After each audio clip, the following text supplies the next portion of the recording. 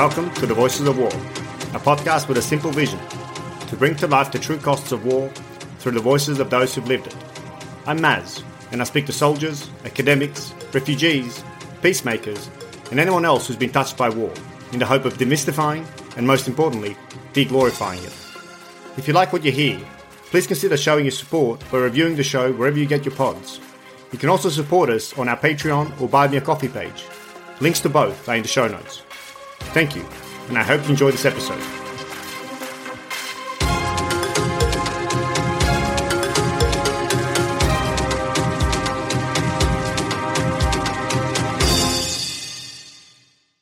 Hello, it's Maz here. Just a short note before we get to the chat with Andy Norman. We actually recorded this conversation at the end of January, and I had originally planned to release it by the end of February.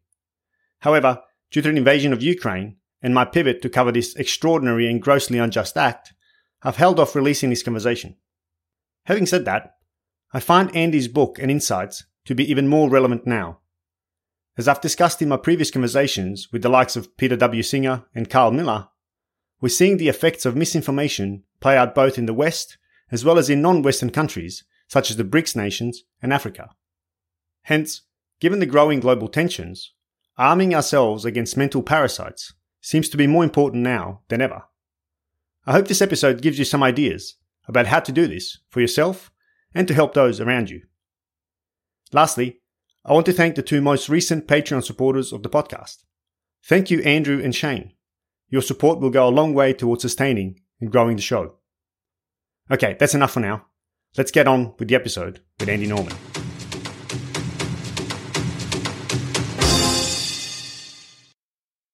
My guest today is Dr. Andy Norman, who is the award-winning author of Mental Immunity, Infectious Ideas, Mind Parasites, and the Search for a Better Way to Think. Andy has also published in outlets such as The Scientific American, Psychology Today, Skeptic, Free Inquiry, and The Humanist. He also recently appeared on the Joe Rogan podcast, the BBC's Naked Scientist, and The Young Turks. His research illuminates the evolutionary origins of human reasoning, the norms that make dialogue fruitful, and the workings of the mind's immune system. He champions the emerging science of mental immunity as the antidote to disinformation, propaganda, hate, and division. Currently, Andy directs the Humanism Initiative at Carnegie Mellon University and is the founder of CIRC, the Cognitive Immunology Research Collaborative. Andy, it's a pleasure to host you on the Voices of War. Thank you so much for joining me. It's my pleasure, Maz. Thanks for having me on.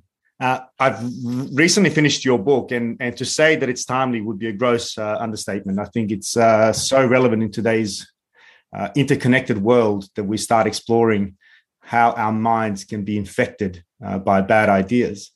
So firstly, thank you for publishing it. I think it's a really timely book. Thanks. One doesn't go into the philosophy business because one expects to get a lot of attention or a lot of pop media coverage, but turns out the stuff I've been thinking about for a long time is very much on people's minds. So maybe I lucked into this. Absolutely. Well, I think just the fact that you were on Joe Rogan, I think, is an indicator of that and how broad that audience would have become after speaking to him. Yeah, that was a fun way. That was my very first podcast after the book launched. In fact, I met with Joe on the day my book came out in stores. So, oh wow, that was kind of a nice way to start this run. Yeah, and a rather long podcast as your first one. That would have been rather exhausting. So no, it was obviously I've listened to it. I thought it was great. So yeah. But before we delve into the book, maybe we can just find out a little bit about Andy Norman. So how did you even get into philosophy? And then of course this, I guess, emerging new way of communicating philosophical ideas. Yeah. So I went to college firmly expecting to study physics or some very sciencey thing because I wasn't very good at, words and emotions and that kind of thing. Okay. And then I took a course where it became clear to me that our species is remarkably clever in the kind of things we can invent and do. But this particular course left me with the feeling that our wisdom, our cleverness has far outstripped our wisdom. We've developed amazing powers through our technologies, and we don't seem to have the wisdom to wield them with our long-term best interests in mind. So I remember I was belly aching about our species' lack of wisdom, and my friend turned to me and said, "Hey, Andy, quit complaining and do something about it." And so I declared my philosophy major the next day. Philosophy, as you may know, derives from the Greek for lover of wisdom. I guess I descend from a long line of people who think that it's really important that humanity find ways to become a little bit wiser each generation. And I think we're behind the eight ball right now. We've got some catching up to do. So hopefully my work can nudge us a little bit in that direction.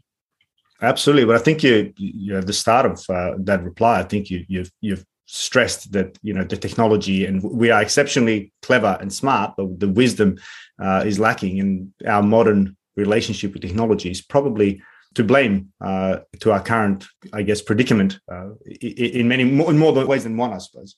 Yeah, and of course, Yuval Harari, whose book *Sapiens* you may know, and your audience may know, he's really worried about how our ability to edit the human genome, how artificial intelligence. I mean, these are enormously powerful technologies, and they're getting better so fast. And we still seem to be bumbling along in terms of our ability to handle the ethical questions that would allow us to use those technologies wisely. So, yeah, and this is definitely something I hope to explore. But as we dive into the topic, maybe we can start with just getting the main thesis of your book, Mental Immunity, because I think that will be a nice launching pad for us to delve into some deeper questions. Perfect. Yeah, it's really quite simple, actually. It turns out that the mind actually has an immune system. If you look back at the history of psychology, you see that scientists began to discover that the mind's way of filtering information behaves very much like the body's immune system. It actually generates antibodies. It can be compromised the same way the body's immune system can be compromised. The body's immune system fights off infectious microbes. The mind's immune system fights off infectious ideas when it's working properly. Yeah. But of course, it doesn't always. But it turns out that there are some really powerful ways to enhance mental immune function, to become better at spotting the bad ideas and filtering and weeding them out. And when we do that, we become wiser. Yeah. So I believe that this emerging science of mental immunity, I call it cognitive immunology, that this new science is going to actually show us how we can make concrete, rapid steps towards becoming wiser. Right. Yeah. So, and I really like the analogy of the, I guess, kind of a viral infection. And probably in today's environment, it's probably a very timely analogy as well for us to realize how it works. And you're actually touching on a piece of my big idea that I didn't get to specifically, but part and parcel with this idea of mental immunity is the idea that ideas can spread in a viral fashion and unhinge our minds. Right. And I think that's becoming obvious in this day and age. Yeah. And we need to take the biological metaphor very, very seriously, I think, if we're going to get out ahead of this and begin to control the mind infections that are destabilizing a lot of people right now.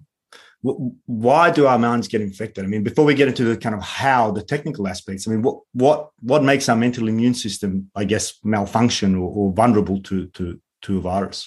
Yeah, so the whole idea that mind parasites are infecting our minds is kind of creepy, right? Sounds like a B-grade horror movie premise for a cheap horror flick, but it's actually a more mundane thought than that. False ideas invade our minds and sometimes stick as belief. Sometimes beliefs that don't serve our interests well, or ideas that don't serve our interest well, get taken up and applied, or we make false assumptions and do things that harm other people. All of these are familiar kinds of errors. But if you reinterpret those as mind infections and the content of the ideas as mind parasites, it turns out you get some very powerful tools for strengthening our resilience in the face of them. So in the same way that we had to understand the body's immune system to develop vaccines, we have to understand the mind's immune system to develop countermeasures to the virulent ideologies that spread today. Well, as you refer to it towards the end of the book as the mind vaccine, I guess that's what we're ultimately looking for. And again, I must emphasize the timing of your book is just incredible, both in the metaphor or the analogy that you use of the vaccine and the virus, but also in the ubiquity of information and the, I guess, openness of our connectivity to just about any idea in the world. Yeah. And this is something that certainly many in my audience and certainly my profession of the military, certainly something we're exploring. And, PhDs innumerous have been written on, I guess, how people are shaped and influenced by bad information, by bad leaders, by poor incentives that ultimately lead to, genocide, war crimes.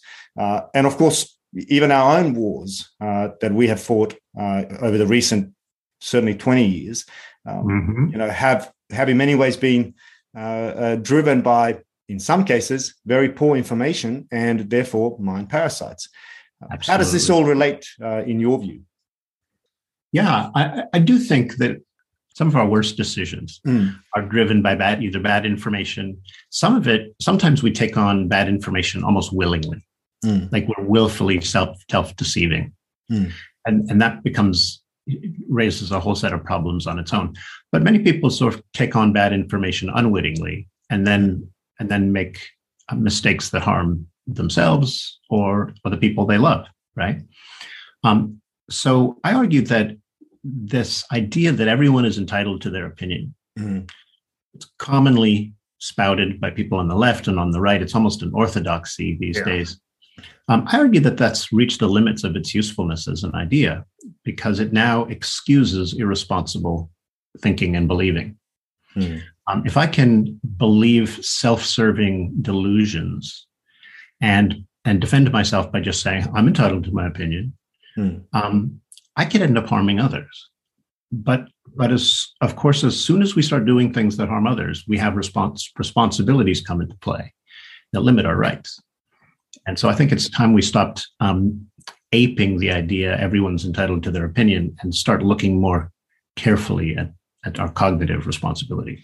Yeah, I couldn't agree more with you. But I mean, just to take the COVID as a very timely example, the COVID crisis. How do I confirm what a delusion is, though? Because the reason I say that is that, of course, I'm vaccinated, boosted, etc. But even in Australia, let's not even talk about the US. We have a significant part of the population that is completely hesitant to the information that's being served by those who we deem to be figures of authority. Yes. To the point now where they are rejecting the official dominant narrative with some, dare I say it, credible counter information spouted by quite prominent, in some cases, experts who are basically, showing that, hey, who's or asking the question, hey, who's actually delusional here? Is it us, the majority, or us few that have seen the light, kind of thing? Right. Well, some of these experts are experts in the sense of fake experts, right? So it turns out that I think many people are unaware of how many people are actively trying to manipulate our minds these days. There are lots of people right now who run really slick websites or who sport really slick credentials, who can make a fantastic living for themselves by taking counterculture, by adopting sort of counter narratives to sort of official or institutional narratives and gain a following as a result. And a lot of people, when they feel disillusioned with the standard institutions of today, and look, I'll be the first one to admit that a lot of the major institutions in America are failing your average American. I've felt that way for a long time. And so the unhappiness is understandable. But when you lurch to the conclusion that science is a hoax, or that the Earth is really flat, or that climate change is a hoax. I mean, when you come to distrust the institutions that work so diligently to arrive at the truth, your mind literally becomes unhinged, untethered from reality. You don't any longer have the cognitive antibodies that a healthy mind does. And in a world where information is so plentiful, it's very easy to become disoriented if you don't have boosted mental immunity. Good play on words there. Yeah. But I mean, I wholeheartedly agree. And I'm certainly in that same camp. But what I'm also saying is it's not necessarily the, wacky out there flat earthers, QAnon types. I mean, that's the kind of, and it's, of course, it's like the bell curve, right? So, there's the far end of the extreme that, hey, there's probably no saving those people.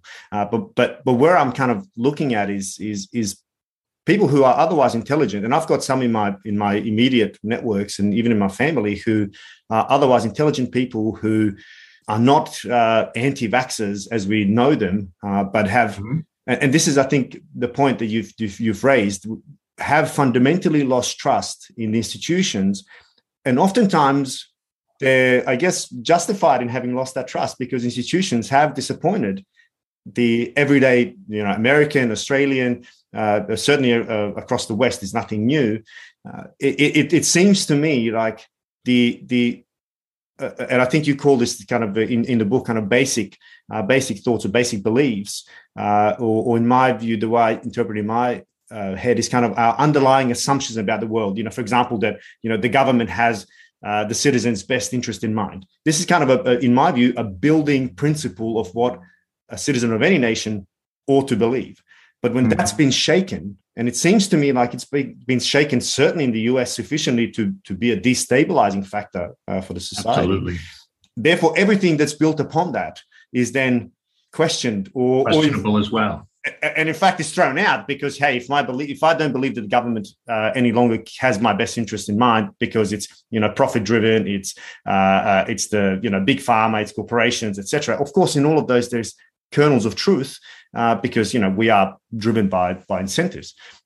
So sorry, what's your thoughts on that? How do we, because that's where I feel is the kind of root of the problem is in these basic underlying assumptions. US far more challenging, I think, in the moment than probably much of the rest of the West. Yeah, look, doubts are healthy. In fact, I argue in the book that the doubts are literally the antibodies of the mind, right? And it's important to be able to question and test ideas with your doubts. And in fact, that's how we keep a lookout for ideas that have problematic features. But our tendency to doubt can be hijacked by exaggerated or hyperbolic grievances. And when it curdles into something called cynicism or distrust, and it becomes sweeping and indiscriminate. So it's much easier to say it's all a big conspiracy, than to say, okay, the media is a complex animal, and sure, there are conflicts of interest all over the place, but there are many competing, right? It's much easier to accept a simple conspiracy theory than the complex reality. Yeah. And it's a convenient way to dismiss a lot of stuff that you don't like. The problem is that's not responsible thinking. So philosophers have been playing with exaggerated doubts for hundreds and hundreds of years. You may remember that René Descartes wondered if everything so he did a thought experiment back in 1700 where he basically said, what if I'm in the Matrix? Yeah. He said, what if I'm dreaming it all up, was Descartes' version. But it was the 17th century version of the Matrix. And what he discovered, well, he didn't discover it, but what he found is that if you doubt everything all at once, you have a hell of a time building a real bridge back to reality. Your doubts can become so extensive, so sweeping, so corrosive that your mind literally becomes unmoored. Yeah. And lots of people are being swept up today by exaggerated doubts and cynicism. In fact, some people are manufacturing cynicism as a technique to hijack mind. And think about this too. it's possible to weaponize doubt. It's not just that there are information warriors out there who are weaponizing falsehood. There are also people like, I would nominate Tucker Carlson, the Fox News anchor here in the US, where he says, well, I'm just raising questions about things. And he uses innuendo to slyly suggest that the Biden administration is doing something underhanded. I'm not saying anything here. I'm just raising questions, is what he says. But it's patently manipulative way of inducing cynicism into people. And when people become cynical, they become easily manipulated. Yeah. And that's, we need to protect ourselves. And I think we need to protect each other by learning how to boost our mind's immune systems. I think by doing this, we can become next level critical thinkers. Yeah. Critical thinking is great, but it gives us like this much protection. Real cognitive immunity gives us like this much protection. Yeah. So that's the world I'm trying to build, where we have 4 to 5 times the level of critical thinking, and that it's just so utterly normalized that cognitive contagion just doesn't happen. Yeah, and that simple narratives are rarely, if ever, the solution, and that's ultimately the reason for this podcast. My focus is on war and conflict, but this is absolutely an intimate part of it because the mind is the driver behind it. I guess one of the things that I'm still struggling with to understand is, and I've had debates. I consider myself to be somebody who's broad thinking. I read a lot. I watch a lot. I've studied a lot. I consider myself an eternal learner, and I'm open to new ideas, and I try to be. Of course, I'm biased in my own views, undoubtedly, as we all are.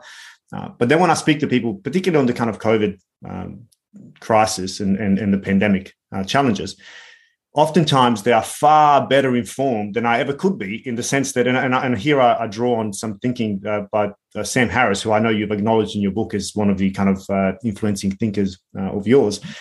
He makes the argument. We have people like even Joe Rogan, who you've been with recently, has had questionable experts who have on paper credentials and can talk the talk and really sound profoundly knowledgeable about the topic. Of course, Brett Weinstein is another one who is another, one of these people who's incredibly intelligent, incredibly articulate, but is sowing the seeds of doubt in, again, or providing that confirmation bias for anybody who might even loosely be doubting what the main narrative is. And Sam Harris makes a really good point. He doesn't want to have people like, he doesn't want to go see Joe Rogan or doesn't want to have Brett Weinstein on his podcast, because there will be, Brett Weinstein can pull out 50 counter facts that one would never have the time to dedicate to research. And I've seen that happen to myself, because I've spoken to people who, oh, but you didn't see what happened. Did you read about the paper that the Italian foreign ministry put out about the impact of, or did you read about the Israeli study that said X, Y, Z? Or, well, no, you haven't. Oh, well, you're not informed. So how you're just brainwashed. You're calling me brainwashed. You're the one that's brainwashed. You're just swallowing the narrative. You need to read more. And I'm caught out thinking, well, oh my God. Where do we go from here? Because there is no way out, One of your countrymen, a guy named Joe Velikovsky, who does some really interesting thinking about this. He taught me about Brandolini's law, and I think I'm getting this right, but it's something like the amount of work taken to fight back against bullshit is an order of magnitude greater than the effort needed to generate bullshit. Oh, wonderful! Yeah. I think that's part of the problem, because it validates the bullshitter, basically, because the one that's countering the bullshit just doesn't have the time or the scope or the energy to go and follow down every rabbit hole that is presented.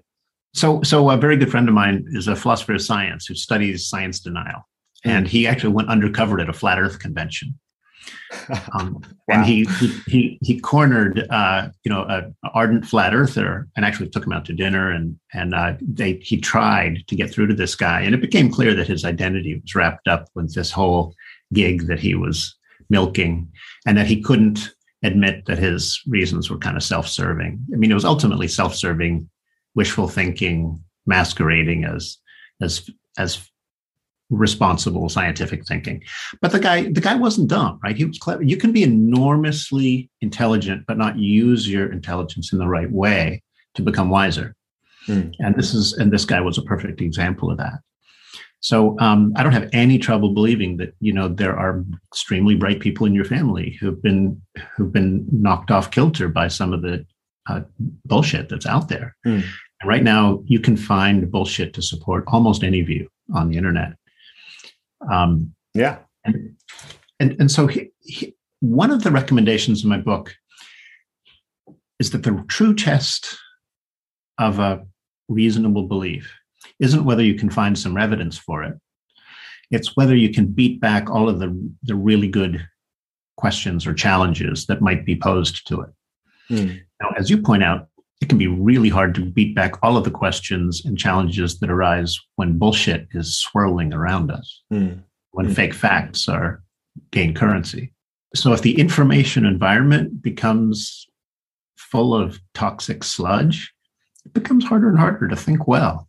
It becomes harder and harder to spot the good idea, the bad ideas, and weed them out.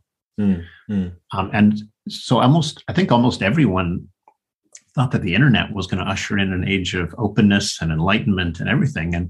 And here it turns out it's rapidly descending into a dystopian nightmare in some ways. We got to turn it around fast. And I think the key to doing that is to building our immunity to nonsense. And how do we do that? I mean, and particularly at scale, because we are countering, and even just in the information operations or cyber domain. I mean, we're countering in many ways also bots that are infinitely more powerful and fast than any human ever could be, right? They are pushing out misinformation for the sole purpose of destabilizing. And we know this of, countries like China and Russia, and certainly in the case of the US, but of course, Western Europe. We see this now in Ukraine, where misinformation is used purely for the reason of lifting levels of anxiety. Which, of course, when there's anxiety and anger, you then look for simple solutions, and that's. And you also look for enemies, right? You start pointing fingers at your own countrymen. Yes, and the Putin regime in Russia is quite deliberately sowing discontent in many Western countries, and I don't know if Australia counts as a fellow Western country, but I think it'd be that. Yeah, way. Absolutely. Yeah, no, absolutely does. Yeah. I've been watching with increasing horror as the level of decision making in my country has declined over decades, and it's really alarming.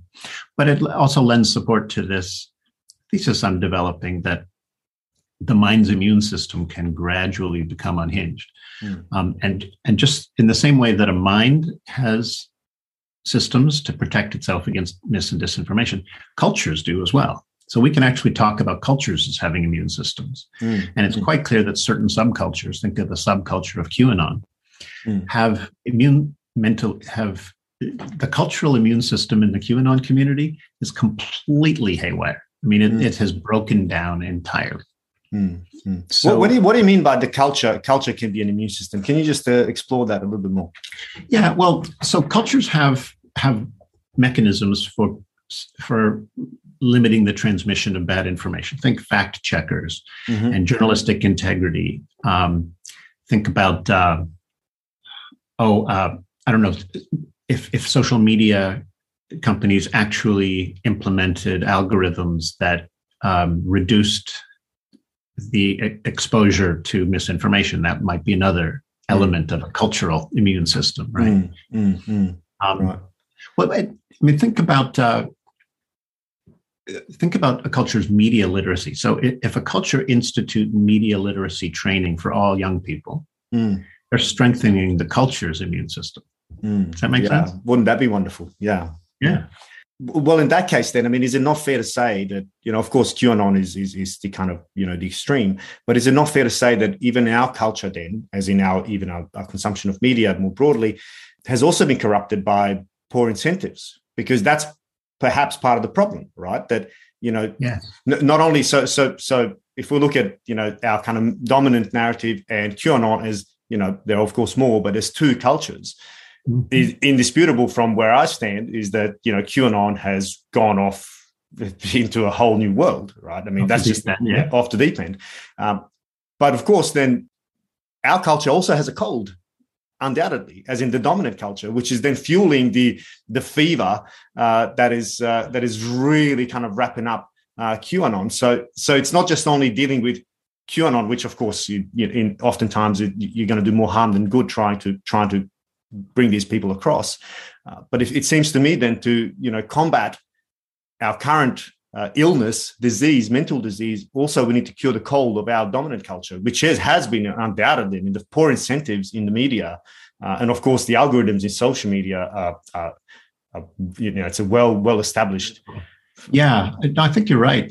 The incentives have become extremely perverse. So think about there was a study that found that something like 60% of all COVID misinformation stems from just like 12 purveyors. I don't know if this is in our country or the world, but but basically a very small number of people who spread COVID misinformation are getting rich off this because their YouTube videos are viewed so often and their websites get so much traffic and they're invited onto so many podcasts and radio shows that the media ecosystem echoes them, right?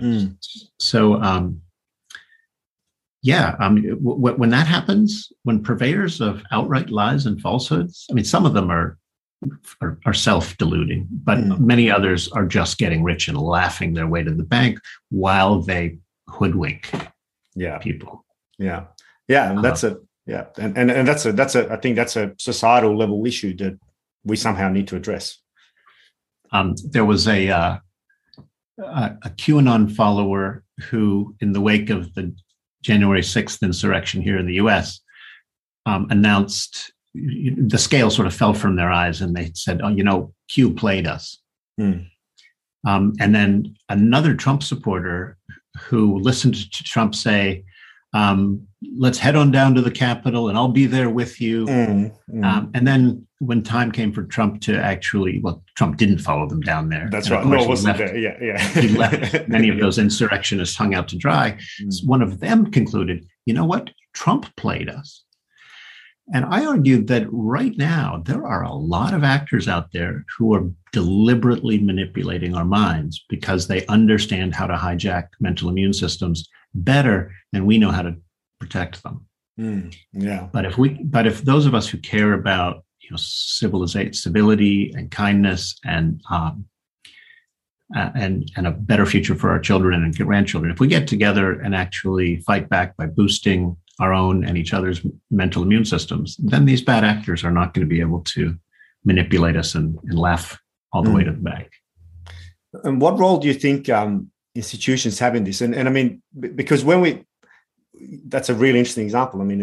12 sources equals 60% of the information consumed. That's incredible and incredibly dangerous. But and one would then have a reasonable argument to say, hey, we should just cut off those sources and stop them from having the ability to share. But then, of course, we're coming into the dangerous part of censorship, cancel culture, all of these things that are then, of course, fueling, deplatforming, right? All of these things is then, it's pouring fuel on the fire because, hey, of course they're going to censor him or her because, they're speaking the truth or whatever, right? And then you have things like, it's almost comical because it's so useful to the counter narratives. People like, I forget the name, but he's now the what was the CEO of Reuters is now on the board of Pfizer, for example, right? And of course, Reuters is fact checking Pfizer.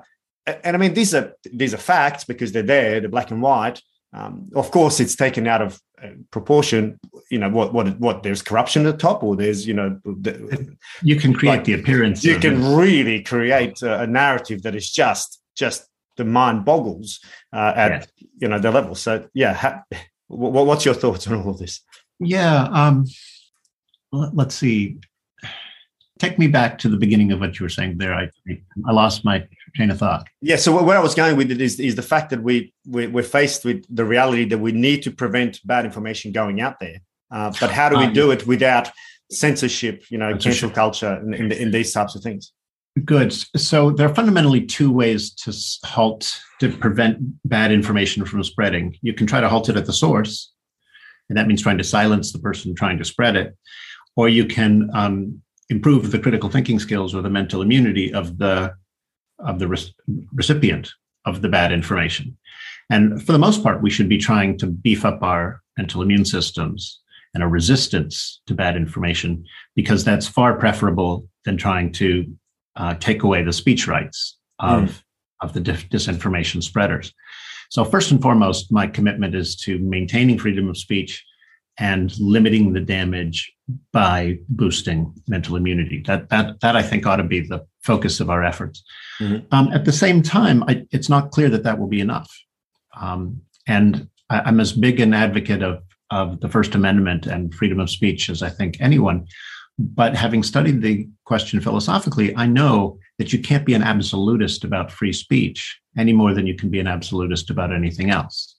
Mm. Because if you're an absolutist about free speech, you have to say that it's okay to yell fire in a crowded theater, but it's not. If you're an absolutist about free speech, you have to say it's okay to incite people to violence, but it's not. So the fact is there are limits to the worship of free speech can become pathological. As a culture, we've emphasized speech rights to the exclusion of speech responsibilities. And if we don't correct for that imbalance, dangerous information, and that is not a contradiction in terms, dangerous information exists. It could very well send us back into another dark age. I think there's a very strong argument for deplatforming people who abuse. Look, there's no reason why peddlers of disinformation should get huge platforms to spread their bullshit. Yeah. We certainly don't have an obligation to give them huge platforms. Yeah. Yeah, of course. And I think this is the idea of, with great power comes great responsibility. And this really applies to a lot of these, nowadays, really social media companies. Did you just quote Spider-Man? Hey, popular culture, right? I'm with you, right there with you, bud. Exactly. See, one of the things that I really want to touch on now is you talked about reasonable ideas, and we need to hone our skills in figuring out what is reasonable. Can you define, or how would you define reason or our ability to reason? Because as I kind of mentioned in our kind of initial exchanges, there's a couple of things I'd really like to unpack about this idea of reason. So I think that our concept of reasonable fills a really important role in the ecology of our thinking. We basically need a way to sort out the responsible ideas from the irresponsible ideas, the responsible thoughts from the irresponsible thoughts, the responsible beliefs from the irresponsible beliefs. We need a way to do that. And the concept of reasonable helps us imagine what that's like. What the concept of reasonable suggests is that we have to test our ideas with reasons in some fashion. And if it passes the test, then you attach the label reasonable to it, and then you're allowed to use it in your thinking, in your justifying, in your policy, in the construction of public policy, et cetera. And so on, yeah. But if you test an idea and it fails the test, then we slap the word unreasonable on it. And that means, you know what, you're not entitled to sling this around or share it as though it was a responsible conclusion. Does that make sense? Absolutely. And what makes something then reasonable? What are the necessary conditions for it to be reasonable? And so philosophers have been wrestling with this question for 2,400 years. And the question is, what are the signs? What are the telltale features of a genuinely reasonable belief? So for about 2,000 years, philosophers have been just fascinated by the idea that the true test of a reasonable belief is if there's a good proof for it. So if there are really solid reasons and they can be traced all the way down to foundations That's the true test of a reasonable belief. Yeah. That's a very common view that goes back to the philosopher Plato. Mm-hmm. I argue in the book that view is actually mistaken. In fact, that view exacerbates our proneness to confirmation bias. It makes us actively look for the proofs to support the beliefs we want to believe. Yeah. What we actually need to do is we need a more rigorous way to check for wishful thinking. And the way to do that is to listen to the questions and challenges of others who can spot our own blind spots better than we can. And only hang on to that belief if we can fend off all of the good questions. Yeah. So I call this the Socratic test of reasonable belief. Can you answer all the really savvy questions that might be posed to your belief? If yes, it's okay to treat it as reasonable and responsible. If not, probably ought to take it with a grain of salt and be a little bit less, at least a little bit less certain of in your views. Does that make sense? Absolutely, yeah. And I just want to, I don't want to say push back a little, but I just want to bring in some other thinking, and that's and I've mentioned it in our exchanges, is The Enigma of Reason by Mercer and Sperber.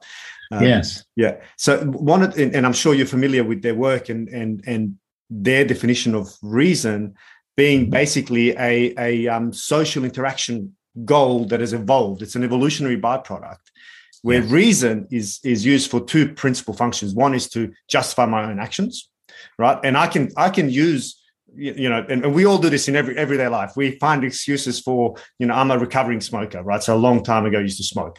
Back then I could always find reasons why I'm smoking, and justify them to myself perfectly easily. And then the other reason is to convince others, right? So this is part of our social and our group identity and our need to be in a tribe. And their argument is quite convincing because we use reasons to convince others that our worldview is correct and accurate, which they kind of pulled apart. They in their book, at least, they've moved reason it has a social function as opposed to kind of logic, that if then. And it seems to me like they've really kind of pulled that apart. And in my view, at least, quite convincingly. Because if I view everything we've just discussed and for example, COVID through their lens, it becomes quite easy to see what they mean, right? That those who are anti-vaccine can justify it so easily, right, to convince each other or justify their own hesitancy. So I think Hugo and Dan, Hugo Mercier and Dan Sperber, I think have been spreading a very subtle mind virus here. Right. So, okay. That's beautiful, and I'm glad to hear it because I have been in some sense I have actually been infected, and I know others have who've read their book because it's a rather convincing argument. So yeah, please. These are I think Dan's a sociologist, and I think Hugo might be a cognitive scientist of some kind. But in any case, they do some really good work, and they rightly point to the fact that our reasoning is often skewed by social pressures. So we tend to reason in ways that keep us in good standing in the groups we really want to belong to. Right. So it turns out our brains actually evolved to keep us keep our thinking aligned with those in our group. With the group, yeah. And so groupthink is a real phenomenon. And when you use reasons just to rationalize what you want, it's a common thing, but it's not the only way to use reasons. It's possible to actually distinguish reasoning and rationalizing. Okay. Yeah. And say that genuine truth seekers, as opposed to those who are just trying to, curry favor with the in-group, genuine truth seekers actually are really sensitive to the difference between reasoning and rationalizing, and they reject rationalizing as irrelevant. Okay. Yep. Right. So Mercier and Sperber had an article that came out a few years before their book, and it really got me thinking about this issue. And I spent a few years actually researching the evolutionary origins of the human capacity to reason. And I ended up concluding that reasoning is fundamentally about trying to align mental states with one another. So if if you and I disagree, you mean like cognitive dissonance, internal cognitive dissonance, or between? It's more like this.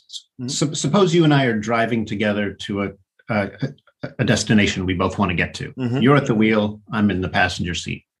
You want to go across the 30th Street Bridge. Mm-hmm.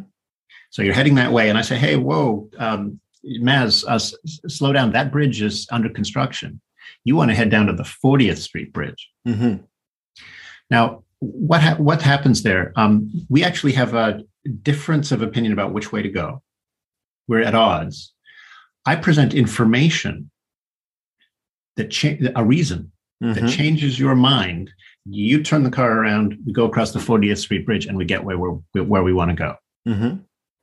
That's the use of a reason to change your mind. I'm actually using that reason to as a lever to pry loose, to actually shoehorn a new piece of information in. Okay, I just want to jump in. Okay, that's wonderful, and I agree. Now, what if that information proved to be wrong, right? Because you've convinced me that you have the reason, right? And because of my natural and human need for cooperation and recognition, right? I will say, hey, of course, Andy, you've probably been there a number of times this week. I'll believe you because I want to keep the cohesion.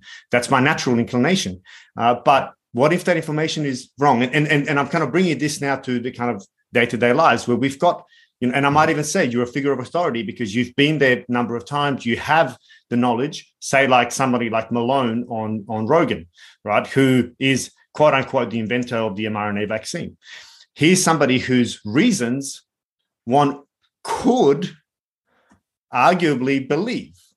Yes. And for me to, and sorry, just to finish my thought, and because I have to take, because, I can't say that I'm an expert in anything, let alone everything, right? So for me to go and confirm somebody like Malone's reasons would take PhD after PhD after PhD, right? So dedicating my entire life to confirm that his reasons are right. So therefore, especially when he's somebody with such credentials, he's an authority figure, he comes to somebody like Rogan, who's, a popular social culture figure.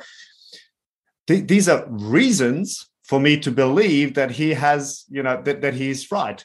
Down the line, they might prove to be wrong, and they probably will, but do you see the predicament?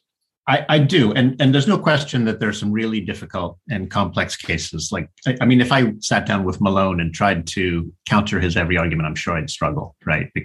In part because there's so much bullshit out there that it's hard to combat it all.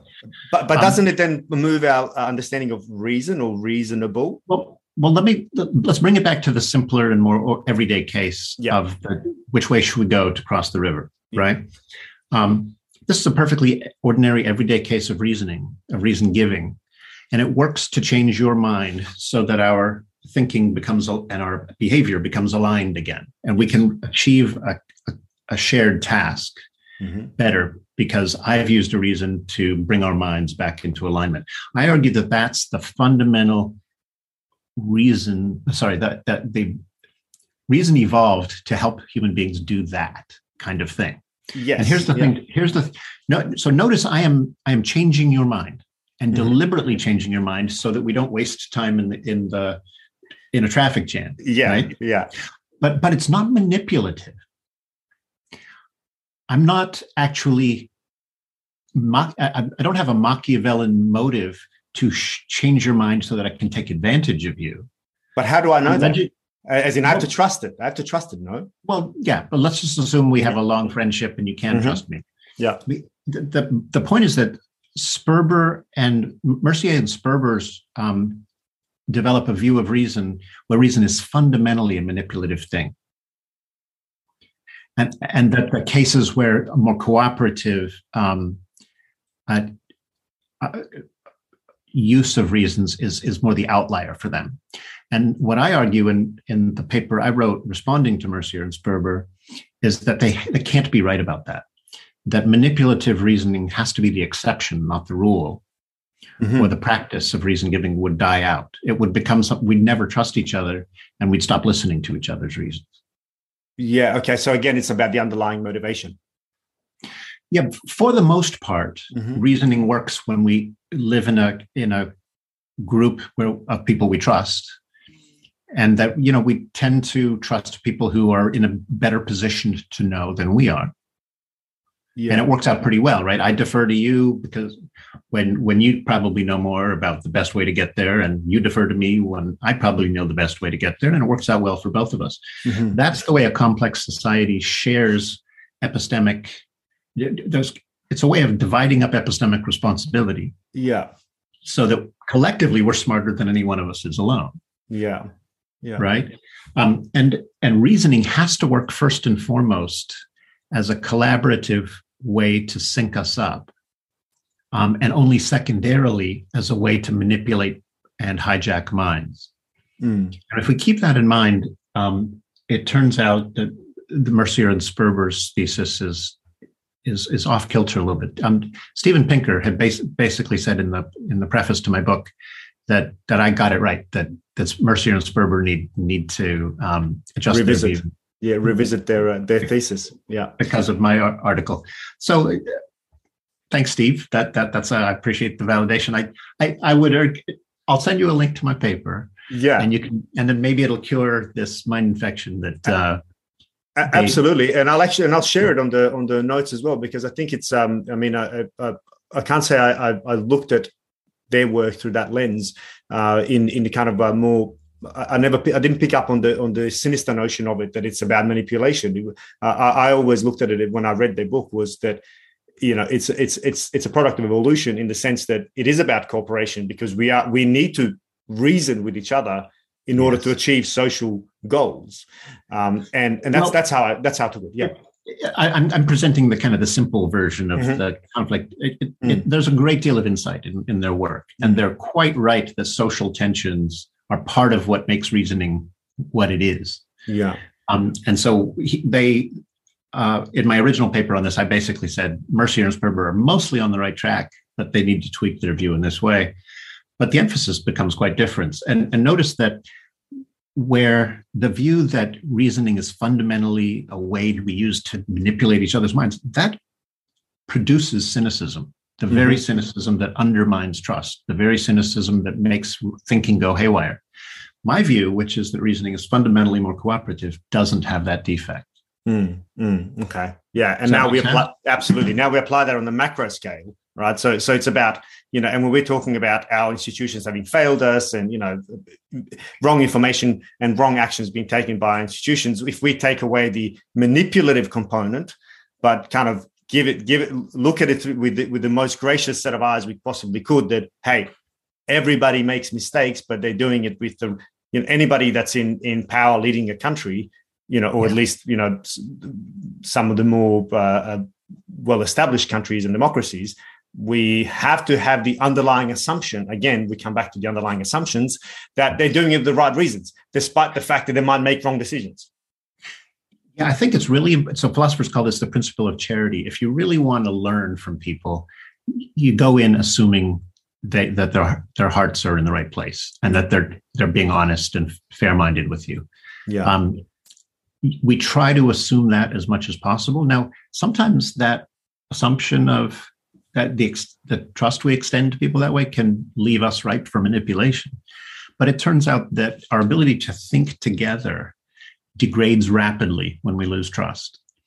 And when large communities of mutually trusting thinkers like scientists come together, they can do so much more to illuminate the way the world works than when you have a lot of petty tribes squabbling with each other and backbiting and mutually suspicious. There's a lot of trust built into the way science works, and it's part of what makes science work so well. Yeah. What do you mean? What do you mean? I mean, I think I know the answer, but I'll just give you the space to. Well, just so every scientist who earns their stripes has to really work hard to develop a specialty where they've actually can see further and more clearly than anybody else. That's the test. That's how you get a doctorate. In the process, you learn that there are a hell of a lot of other areas where you're not an expert. And you know what? When it comes to quantum physics, I defer to the quantum physicists. Yeah. When it comes to chemistry, I defer to the chemists, and so on and so on and so on. I've developed a very narrow expertise in epistemology, and I think I can apply it. I think I have some things to say there. But you don't gain that kind of expertise without learning a lot of humility. And a well-functioning community has people who are confident where their expertise is high, and who are humble where it's not. And there's a whole lot of junk on the internet that gets people to be passionately confident in stuff they have no business being confident about. Yeah, and that's a wonderful, because that's one of the ways I've tried to reason with people. When they throw 1,001 facts at me, say about COVID, my principal defense mechanism is, hey, I'm making a conscious choice that I'm trusting those who I conceive as experts who've dedicated their entire lives and countless lives before them that they've built upon to answer this question. So, and this is because, like I said before, I'm not an expert in anything, let alone everything. So I have to trust, forever, we have trusted those who we deem to be experts. Now we're going haywire because there are, as you said before, questionable experts who have the titles and can talk the talk, but certainly are going against, the scientific consensus. I mean, we're in a world where follow the science, has become a dirty word. I mean, it's when you say that, you're cast out as, you're just brainwashed. It's crazy. Let me give you an example. And I have felt the pull of some of these internet rabbit holes. Let me give you one of them. I was diagnosed recently with kidney stones, which means that crystals are forming in my kidneys that could cause some harm. Last time I had them removed, it was excruciating. So this time when I was diagnosed, I went online and I looked for food supplements that will dissolve kidney stones. And sure enough, there's some really slick websites out there that say this stuff works. And they have hundreds of testimonials from people who are passionately devoted to it. And for all I know, they're onto something. Go to ask my doctor, what about this supplement? I've never heard of it. Chances are there's no good clinical study yet. I would toss it in the trash and forget about it. What am I supposed to do? Yeah. Right? I want to believe in this stuff. Yeah. Right? Yeah. And it's quite possible that a vast extended community of people experimenting on themselves can learn things that lab researchers the lab researchers do. The biohackers who are out there just trying different herbal supplements are probably going to stumble upon something before the experimentalists. Well, that's how it started in the first place, right? Before we had science, let's try this mushroom. This one might take you to a whole new world. This one will kill you, or this one just tastes good. So it's experimentation. Yeah. So I can see why people are saying, "Hey, I can do my own research online and sometimes learn things that'll take my understanding beyond where some of supposed experts, my doctor, or my kidney specialist, whatever." There are times when I think internet research can actually take you one step beyond what the specialists say. But there are many, many cases where the internet will take you 10 steps in the wrong direction instead of one step in the right direction. And that's the dangerous part, because once the specialist has been invalidated once, it's far easier to then start doubting the specialist time and time again. And I think this is And when those doubts grow out of all proportion and become sweeping ways to kind of feel superior to the entire establishment, that's a seductive trap. Yeah, I really like the story of Fred, the flat earther, because that speaks to this point, right? It speaks to the point that, maybe you can tell the story, but it speaks to the point of, that, the rabbit hole is so deep that if you're in it, it's really, yeah. Well, I'm glad you like the story. So Fred, the flat earther, dies and goes to heaven. And he gets a chance to chat with God. And he says, God, I've been a flat earther my whole life. I have to know, can you tell me now? Is the world flat or is it round? And God says, I'm sorry, Fred, but the world is very, very round. And Fred looks at him and says, this conspiracy goes higher than I thought. But that's, and this isn't that the truth of it, right? I mean, because that's so my question then is, what makes some of us are more vulnerable than others, obviously, right? Because there are correlations, and there's a lot of research as to, what makes people more vulnerable to conspiracy theory or theories or conspiratorial thinking. What are some of those that you're aware of? Yeah, so being disaffected, being hopeless, feeling like you don't matter, feeling lonely, disillusioned, all of those things are contributors. I argued that, so those are some of the larger sociological or psychological factors. But I argue that if we want to examine the matter closely, we'll actually look at the way a person's mind's immune system works. So if I start, there's a really interesting study out of Canada that says that if you're tempted to discard the idea that beliefs should change in response to evidence, suppose your faith tradition demands that you say, evidence isn't all that, and it's certainly not the hallmark of responsible belief because my faith tells me that it's more important to believe this, that. Once you accept that, your mind's immune system, there's evidence now in this, your mind's immune system gets weaker and you become more prone to conspiracy thinking, more prone, you become a mark for propagandists. Manipulative advertisers have an easier time hoodwinking you. So just to confirm, so you're saying religious thinking, and I think you talk about this in the book, but religious thinking makes you more prone to this type of. I do, and I don't offer that with any pride and I don't want to say that in a way that disrespects many of my religious friends. I know that message like that feels harmful to them, and I'm not trying to be mean-spirited here, but I am trying to illuminate a phenomenon that I think is quite real.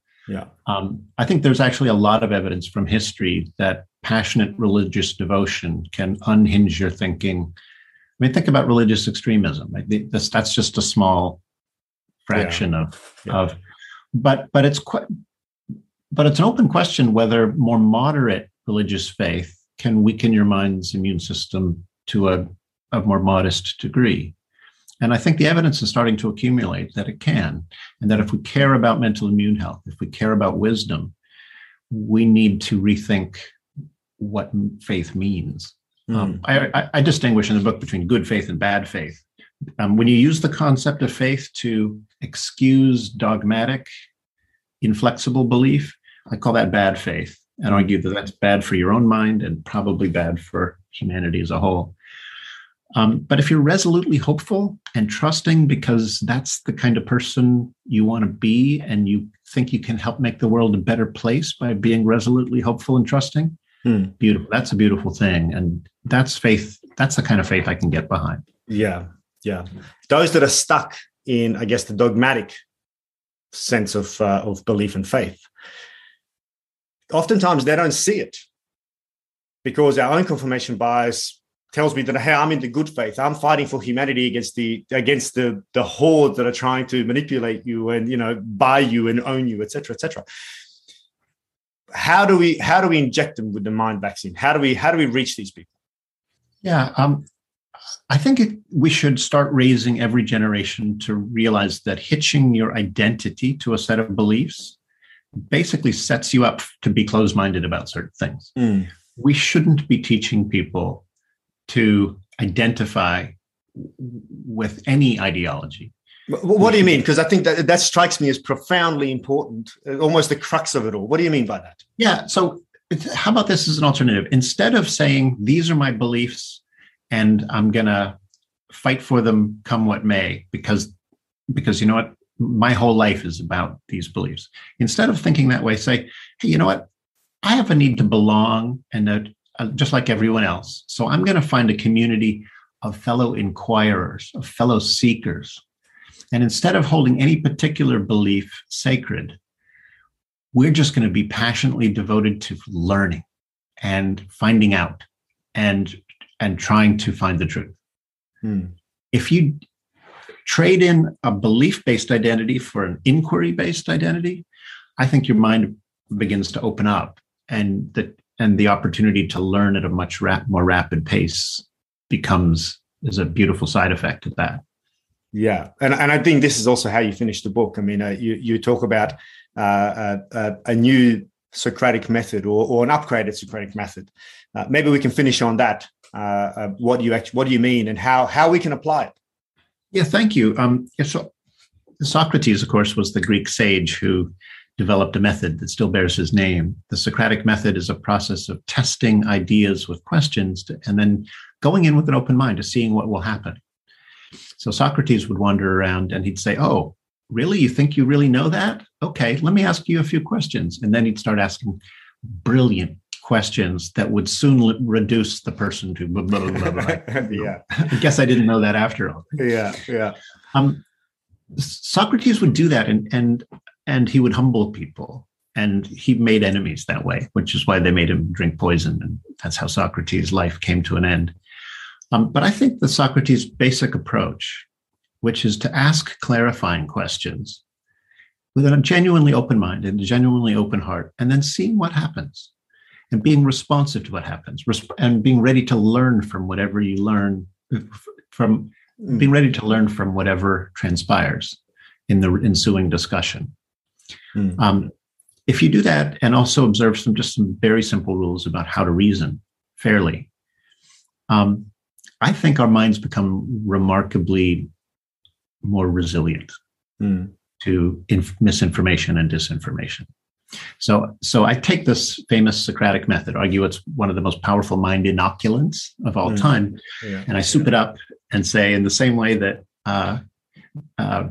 immunologists soup up inoculants to get vaccines, I can soup up this Socratic method and make it something that's even more powerful to protect our minds. So, but the heart of it is learn to ask good clarifying questions and to be patient while you explore the many different features of an idea, both good and bad. Many ideas have good features and bad features. And real honest inquiry tries to look at them all and give each one its due. And if the idea still looks good after you've carefully and fairly examined all of its pros and cons, then maybe it's worth relying on. But otherwise, set it aside and look for an alternative. An alternative. What a wonderful, what a wonderful view of the world. And I could, if more people thought like that, what a wonderful world we'd live in. Undoubtedly, I particularly like the separation of identity, because that strikes me as one that's that we need to separate our thinking and our the reasons that we embrace from the identity that we choose or are brought into. I really, really like that. That's a powerful one, I think. Yeah. Andy, thank you so much. I know we've gone a little bit beyond our agreed time. I really thank you very much for giving me so much of your time. It's a wonderful book, and I'll be certainly promoting it and sharing it with my peers, certainly in Defence Force, because this is, again, a really important aspect. Thank you, Maz. I'll send you that article, and if any of your listeners want to support my work bringing about the cognitive immunology revolution, please check out the CIRSE website at cognitivimmunology.net.